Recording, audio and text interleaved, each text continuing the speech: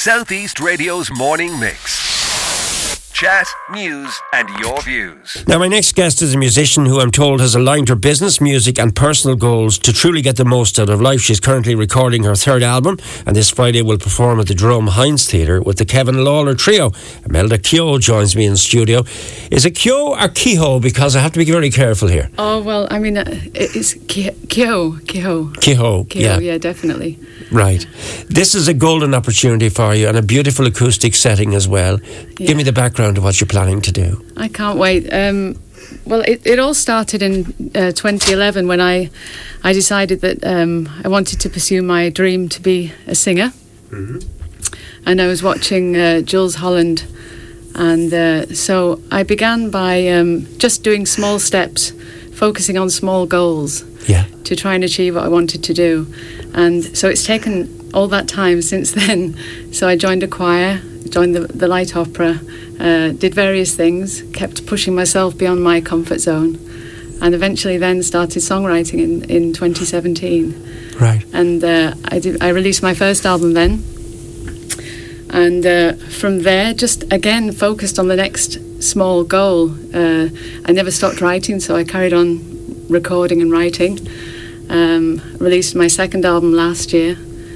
And in 2020 we were planning to do a gig at the Opera House in the Jerome Hines, but then of course COVID happened. But now you have the golden key to the Jerome Hines Theatre and you're looking forward to it. I can't wait. It's such an amazing venue and great team of people as well, and to do the gig with Kevin and his team as well. It's just, the sound is just amazing. They're fantastic musicians. I'm looking for influences. I was driving down from Dublin last night and I was listening to a documentary on Nat King Cole actually. Yeah. And I discovered when I read my notes here this morning that your dad's record collection has had an influence on you, and Nat King Cole features in there, and Simon and Garfunkel, and Buddy Holly, and the Beach Boys, and the Mamas and the Papas. So your dad's record collection, did it help? Would you be sort of pottering around as a child and he'd be playing his albums, or what happened? Definitely. I mean, I suppose looking back, I had an unusual upbringing because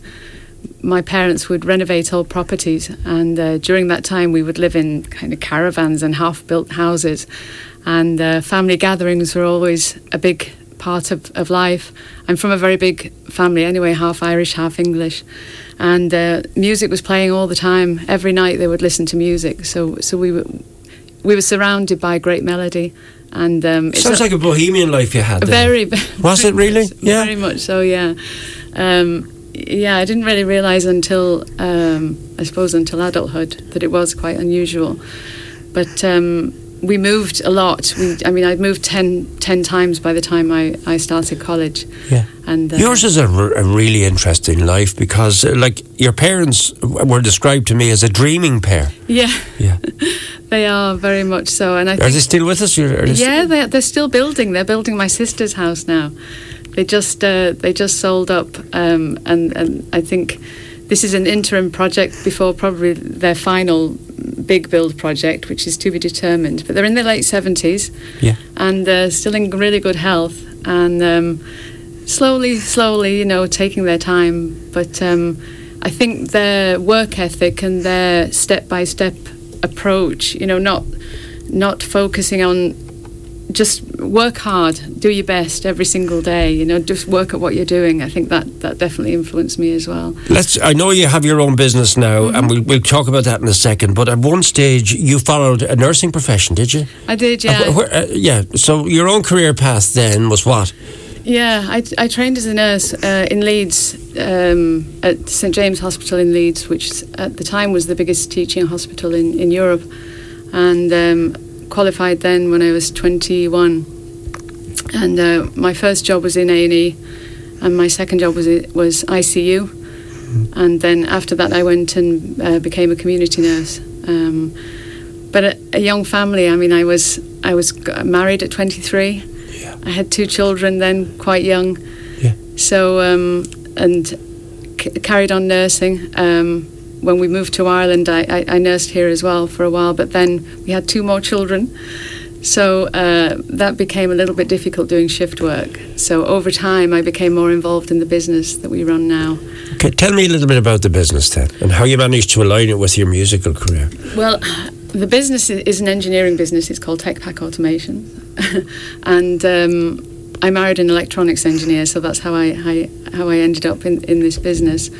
But I suppose from a nursing background, there are a lot of transferable skills, because you learn about people and you learn how to work with different kind of people and how to have empathy, and that's really important in business. Yeah. So how I aligned my personal and business and singing goals really came from,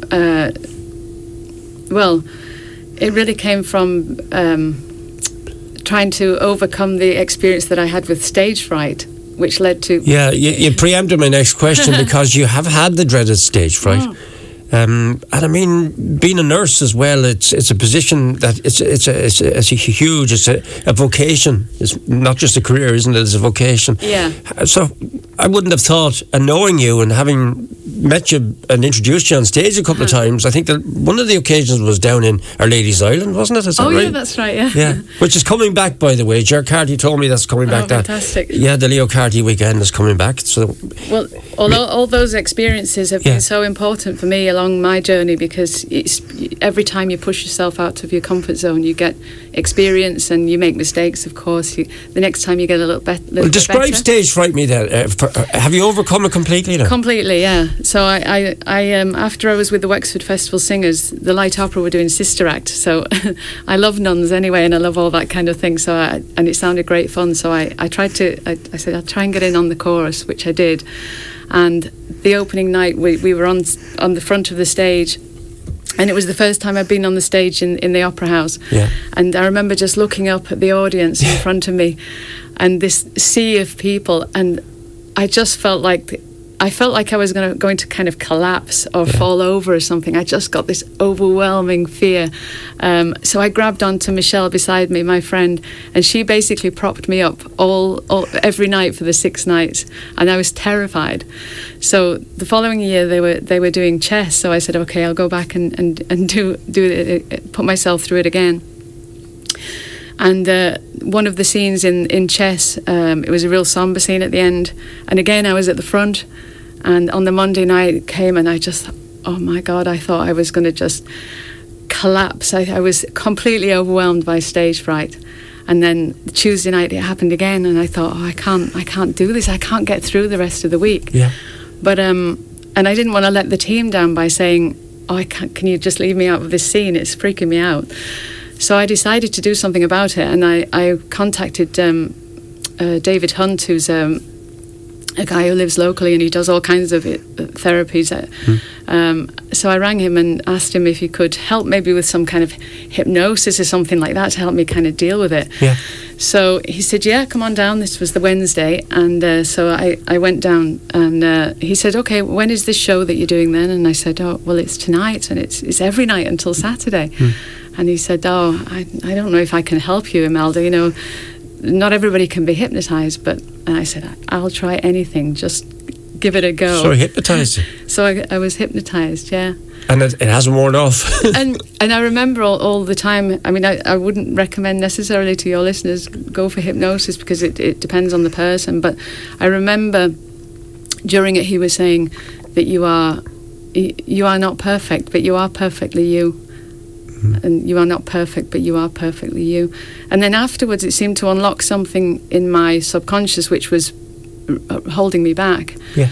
And I started to focus on the other thing that I believed that I couldn't do, which was to run a marathon. So I remember seeing the London Marathon when I was in my early 20s on the TV, and just thinking, I could never do that. That's for kind of superhuman people. You can never do that, I was telling myself.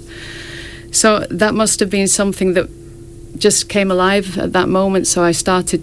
You started to achieve goals. Have you done that? You did the London Marathon, obviously. I didn't do the London Marathon. The last marathon I did was the Dublin Marathon. Yeah.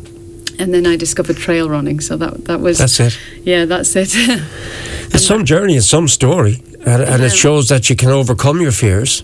Yeah. Yeah, definitely. I mean, I think for me, what I try and do is just focus on short-term goals and do important things, important steps towards achieving those, and just do it again and again and again. Yeah. And you have to just keep going. You have to endure to succeed in everything that you do, whether it's music. Will you be sharing some of this journey? Do you interact within the various songs then? As you do a number, I'm sure if you say you do a Nat King Cole song, or what type of music are you going to do? Is it all original material? It's mainly original. There will be some covers in the set though that people will definitely recognise, but it is mainly original music. Yeah, I share some of the stories as well with the audience. I always have fun with the audience. I'm looking forward to it. I think the storytelling hand in hand with the music is going to make it a must-see show. So just remind us when it's on again, and also the fact that you're working on a third album, aren't you? Yes, I am. Yeah, I'm about halfway through my third album, so that will probably take the rest of the year to complete.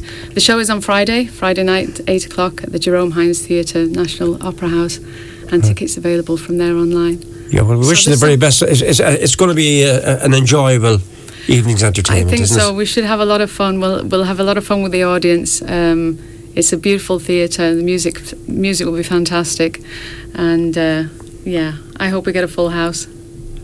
Jools Holland, New Year's Eve 2011. You mentioned him at the very start of this chat, so we'll round off by talking about him now. Huge fan of him myself, and the Hootenanny we're talking about. Yeah. That particular year, 2011, was a life-changing year for you, was it? Yeah, definitely. It was the winter of 2011 when it was really, really cold. You remember it was like -10, and it snowed, and there was ice on the roads for weeks on end. It was that year. Yes, it was life-changing. And here you are, sitting in the studio, stage fright overcome. Yeah. Big gig coming up in the Jerome Hines Theatre. Yeah. The world is your oyster, isn't it? Oh, thanks so much. Southeast Radio's morning mix. Chat, news, and your views. Alan Corcoran.